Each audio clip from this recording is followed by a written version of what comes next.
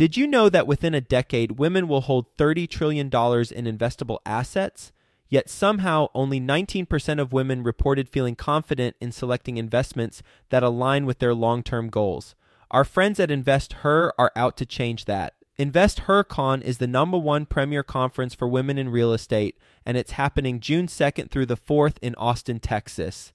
InvestHerCon is not just another real estate conference. It's a transformational experience focused on real estate investing, business strategies, and self-care tactics, all designed to help women take control of their financial futures. Gain the knowledge and skills you need to grow your portfolio and build a sustainable business, all while connecting with over 500 women who are playing at the same level. To learn more and to get your tickets, visit InvestHerCon.com today and use the code 100BESTEVER to get $100 off your ticket. That's InvestHer, H-E-R, con.com, promo code 100BESTEVER to get $100 off your ticket. Are you ready for the best real estate investing advice ever? Join Joe Fairless and today's successful real estate professional as they share it with you. Let's go. A quick word from our sponsor, the Door Devil. Homeowners spend hundreds on alarm systems each year, but rarely reinforce the weakest point on the home, the doors. Bad guys know this, and that's why kick-ins are so common. Simply adding Door Devils virtually eliminates the home security gap. Sleep better tonight. Reinforce your doors. Visit doordevil.com and enter Best Ever to get an exclusive 20% discount on your purchase. Hello, Best Ever listeners. Welcome to the Best Real Estate Investing Advice Ever show. I'm Joe Fairless, and I'm here with today's guest, Matt Owens. Hello, Matt. Hey, what's going on, Joe? How's it going? Great. And I'm excited to have you on the show. You've done a radio show, you mentioned to me. You've done a radio show in the past. So the expectations for you are incredibly high. No pressure / a lot of pressure. So I hope you're ready. Definitely. A little bit about Matt before he gets into his background in more detail. He has a portfolio of over 350 homes. He invests in the South and the Midwest in particular, and you can get into more detail, but Memphis and Atlanta seem to be your primary markets. You're a licensed CPA, founder of OCG Properties, and right now, as we are airing this show, you're buying between 5 to 10 properties a month in Memphis and Atlanta. I mean, that's incredible volume, at least that is to me. So really excited to have you on the show and share with the Best Ever listeners your best real estate investing advice ever. With that being said, can you tell them a little bit more about your background and what you're focused on now? Absolutely, Joe. That's not a problem. So just to give you that full background, I am a licensed CPA. I started out actually doing audits and tax service for very large real estate clients within those CPA firms. And I realized I was sitting on the wrong side of the table and I should be investing in real estate. When you listen to these guys buying multi-million-dollar buildings without thinking about it fully and just trusting their advisors and going forward, it's pretty amazing what the upside potential can be. But I actually started probably about 8 years ago investing full-time in real estate after taking some different real estate education courses and things like that. And since then, I've flipped over 350 houses. I do different buy and hold type investments. I syndicate investments. I do flips to international clients as well as do joint venture holds and multifamily investments. I also invest with other people, which is important to diversify your overall portfolio. So it's a lot of fun doing this. I feel like I'm alive versus dealing with working for somebody else and working for a CPA firm. It's pretty amazing what the capabilities are. From flipping to syndication to flipping to international investors, what takes up the majority of your time? I imagine it ties into the whole buying 5 to 10 properties a month in Memphis and Atlanta, correct? Yes, definitely. So, I mean, that property system is up and running. I do oversee that process as well, but I have it very much streamlined at this point to where I don't have to do a significant amount of work involved in the actual acquisition process, the renovation process, or the property management process. I'm able to go through and actually just raise capital, work with investors, find new deals, and things like that. And then at the same time, I spend a lot of time sitting down with different investors that I meet, trying to teach them the different strategies, because as I teach them, they become resources for me, and we can work together in different avenues. And I show them the different options that are available for them throughout the whole stream of things, because there's never a one size fits all approach. But I've found most investors want a passive cash flow stream, whether they're flipping or they're starting off holding. Their entire goal seems to be to cover all their monthly expenses with cash flow, which I think is the goal for everybody. And, it's interesting how many ways you can go about doing that. Let's get specific about Memphis for 1 minute. No You're problem. buying multiple homes. Your company is buying multiple homes in Memphis every month. How is the company finding this many leads on a regular basis that pan out? And what's a business model around one of those properties?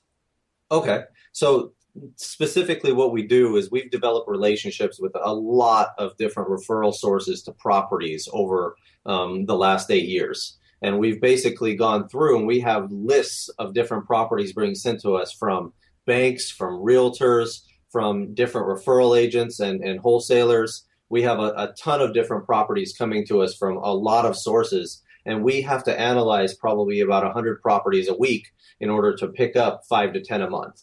And so we have a system set up where we know what our numbers are. We know what our typical renovation costs are, depending on, and then we go through and we have systems in place where we have our renovation manager and our teams on the ground in Memphis go buy those properties, give us preliminary renovation estimates. And then at the same time, once we get under contract, we get full renovation estimates on everything. And then we set up our system for closing, rehabbing, and then turning it over to management to be able to tenant it. So, I mean, we rely very much on our teams to get that done, but we have that process in place where we are constantly getting leads in, constantly going through and renovating and raising capital for those types of investments as well.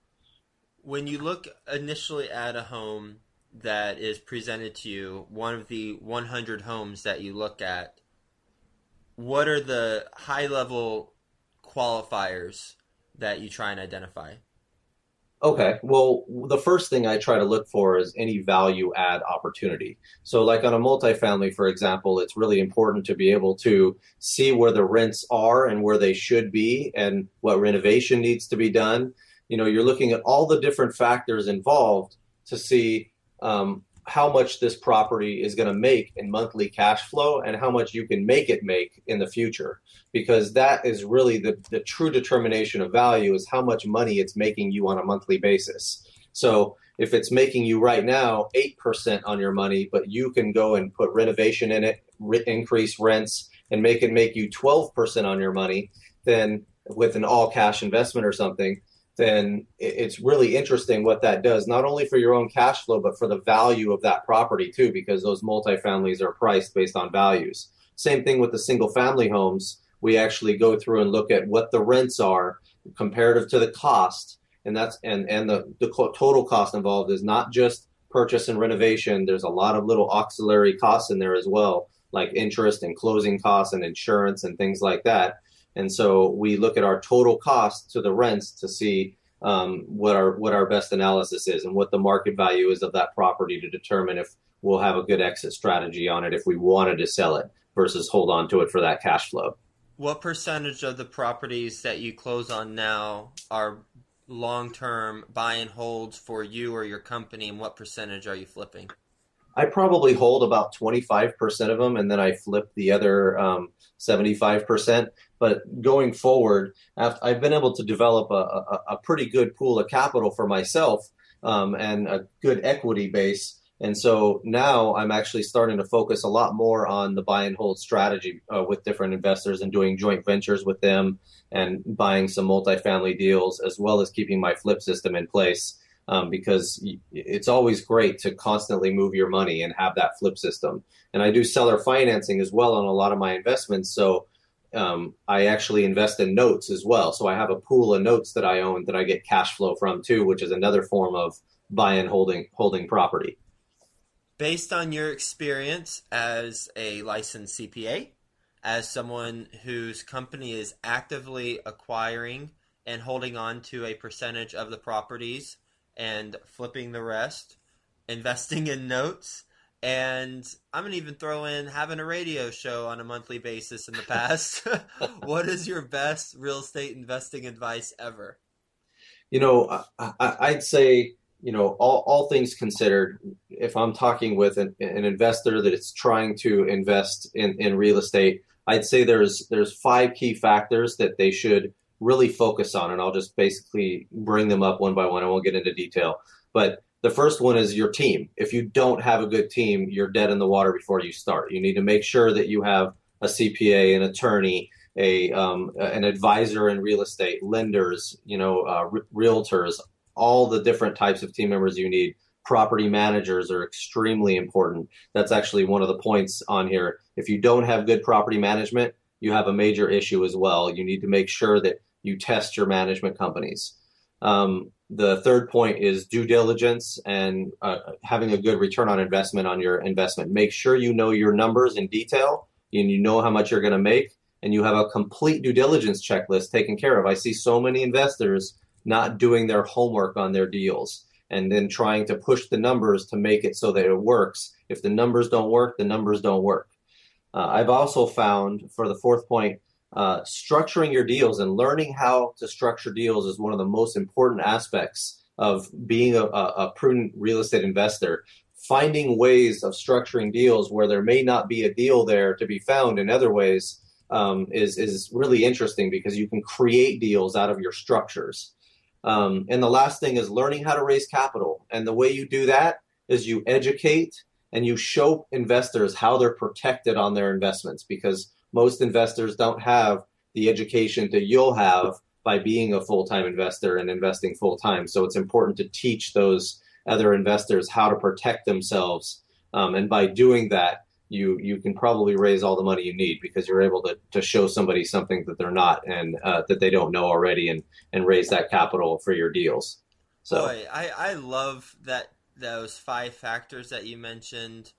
Let's focus on 4 and 5, because knowing how to structure deals is something that I've personally come across.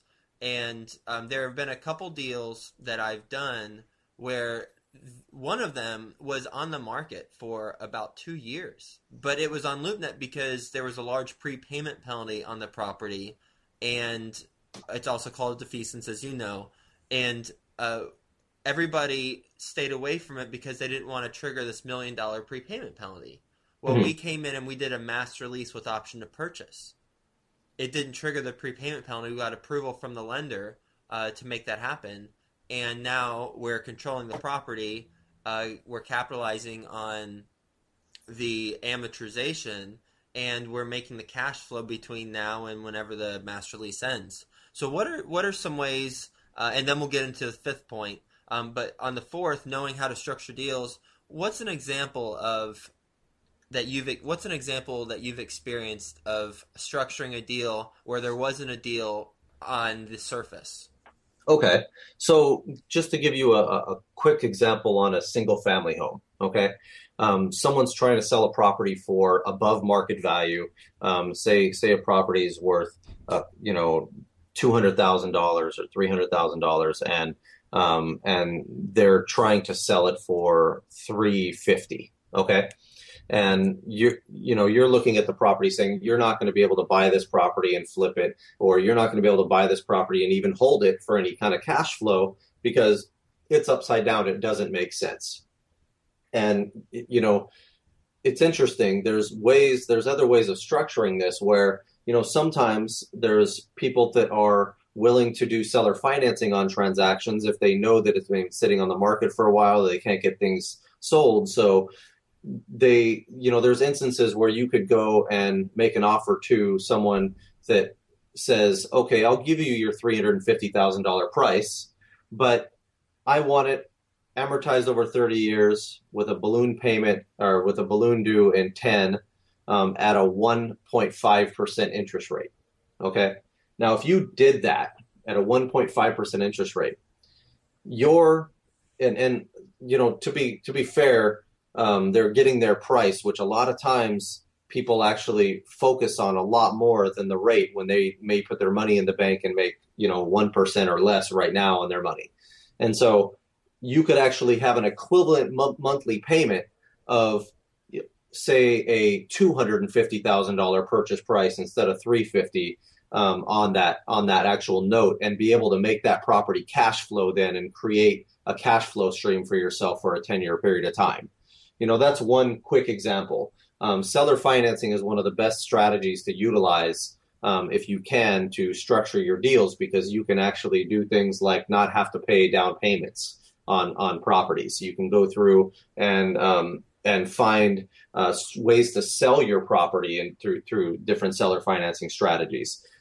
There's also other different things that are really important. Like if you want to go buy a big multifamily deal for, say, 300 plus units, and your down payment on that building might be a couple $1,000,000, there's ways to syndicate. So you structure it as an LLC, and you have investors buy shares in that LLC, and you're pooling investors' capital together to purchase like a big building like that. And you get traditional bank financing for it. And you can even raise the investor money for the renovation costs and things like that to improve the property. So there's a lot of different structuring components that you can do creatively to acquire assets, sell assets, as well as, buy much bigger buildings than you would ever think possible, based on, your current realm of understanding. And on the fifth point, learn how to educate, and that leads to raising money, whether intentionally or unintentionally. I've seen that happen in my life as well, where I was working in advertising on the side. I was doing some classes on how to, teaching people exactly what I was doing. I was investing in single family homes, living in New York City, but investing in other places at the time. And I had a couple of my now investors who invest with me on large multifamily properties attend those classes. And I had no intention of ever raising a penny in my life during real estate. I thought I would keep my full-time job, make the money, and invest my own money and grow my real estate that way. But, life changed, and I decided I needed to, step out and do my own thing. And that was directly tied into me raising money, and I didn't know that at the time. So I love that you mentioned that fifth factor. Have you noticed that with your career as well? Absolutely. And one of the biggest mistakes I made in the very beginning was relying on banks for financing and not learning how to raise private capital. Once you teach investors where their risks are and how you mitigate those risks specifically, and honestly, how much safer they are than, these real estate type investments can be than the stock market or mutual funds and things like that, then and educate them on those different aspects, then it becomes almost easy to raise capital, because you've provided so much value for them and just help them, not expecting anything in return.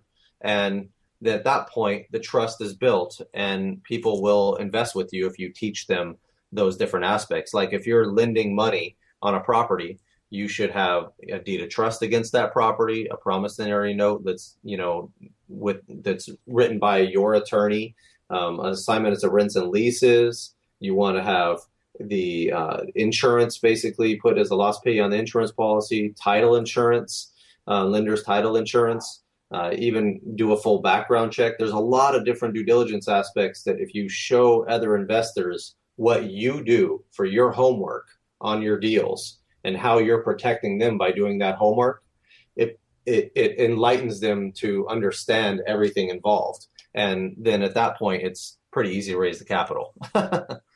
Absolutely. And what I've realized is when you lead with the risks and how you're going to mitigate the risks, the most experienced investors are going to perk up because they really like to hear that. If I'm sure a lot of the best ever listeners have watched Shark Tank, as I do religiously, and one of the things that you'll find is they initially want to know, what are the risks involved? How are you going to protect my money? And then what's the upside? So with real estate, leading with, okay, here's the risks. Here's how I'm, as you said, mitigating those risk factors, because there's risk in anything, and something could happen where the money goes away. But here's the scenarios where we're going to try and mitigate that, and then here's the upside. And that's an incredibly effective way of approaching those conversations, even if you don't have something that you're raising money for, but you're just, like you said, educating them. Matt, are you ready for the best ever lightning round? Yeah, no problem. Go ahead and shoot. All right. Best ever book you've read? I'd have to say the Creature from Jekyll Island. It's called A Second Look at the Federal Reserve. The author is G. Edward Griffin. It's actually an amazing book. It talks about the formation of the Federal Reserve, and I really feel that if you're a prudent investor, it's very important to understand how monetary policy and money works in this country. A couple of the other books I think are amazing are Think and Grow Rich, the 1926 version. There's a shorter version now that actually takes out a lot of the key points that I think it's important to get the original. And then, of course, as we all know, Rich Dad, Poor Dad.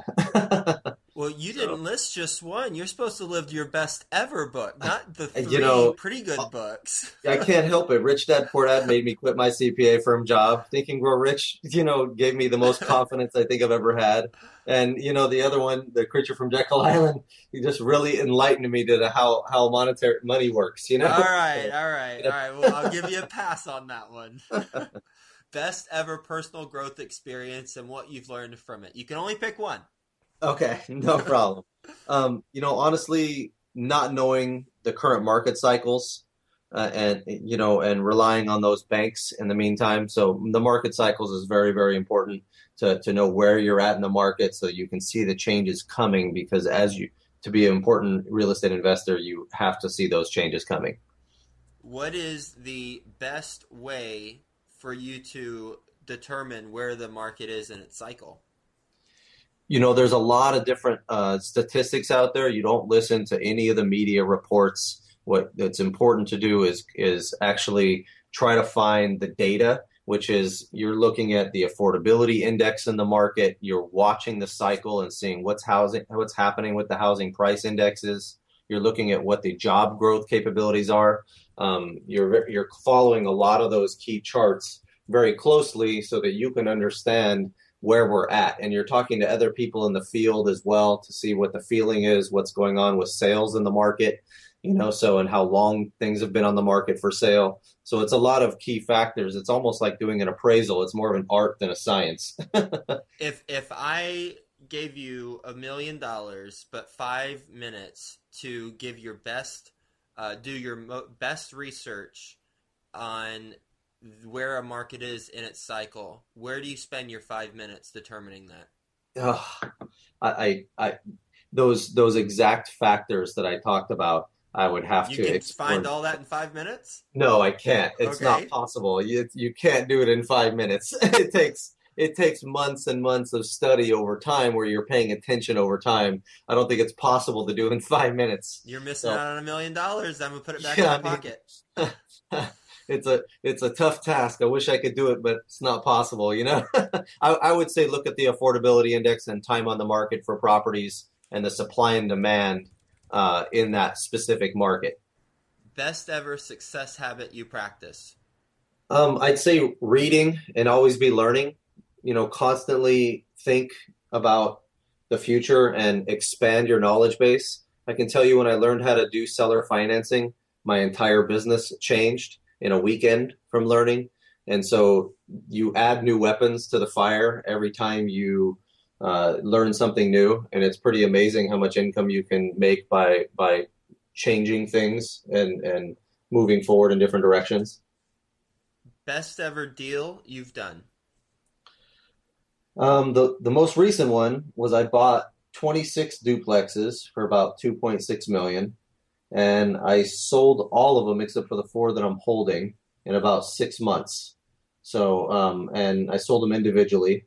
They cash flowed really well. I made a pretty good profit on all of them, and that was a great deal. So, You bought them for 2.6? and I sold them for maybe 140 to 150 each. Afterwards, after renovation, they didn't need a whole lot of renovation, maybe 5 to 7 grand each. Got it, got it. So you made probably like 400, 500,000 on it? Yeah, easily. And over what period of time? Over a 6 month period. That's great. Yeah, I mean, it was not easy, but at the same time, it was It sounds like it was worth it. Absolutely. Best ever quote. You're gonna laugh, but I have a favorite quote. I got advice from my father. All he told me was this: "Get off your ass if you plan to be rich." And you're never gonna guess who that's from. It's Tupac. Oh, nice. Okay. Uh, It's very candid and true. I yeah, agree. absolutely. It helps motivate me when I'm being lazy. Absolutely. I think 50 Cent would agree with Tupac on that because I know Yeah, really. what 50 Cent says something like sleeps for the poor people. Right. It's hilarious. Matt, what's the best ever place to reach you? Oh, you can reach me on my email at mpo@ocgproperties.com, or you can go to my website at ocgproperties.com. Either way. All right. Well, thank you very much, Matt. This has been nice conversation. I really enjoyed catching up with you, and I know that the 5 factors to success in real estate that you mentioned will be of value to the best ever listeners. From, like you said, building the right team, having the right management, doing the right due diligence, having a checklist during due diligence, knowing how to structure deals, and learning how to educate so that that can lead to greater things. Or if it, at minimum, it's just reinforcing in your mind what you already know, and it's furthering your knowledge on the subject. So thank you so much for spending the time with us, and we'll talk to you soon. No problem. Thanks. All right, bye. Bye. Hey, you, best ever listener. Do you want more? Then head to joefairless.com, where there are tons of free videos, templates, and content to help you get deals done. And if you want Joe to personally help you reach your goals, then go to the Work with Joe tab on joefairless.com and apply to, well, work with Joe.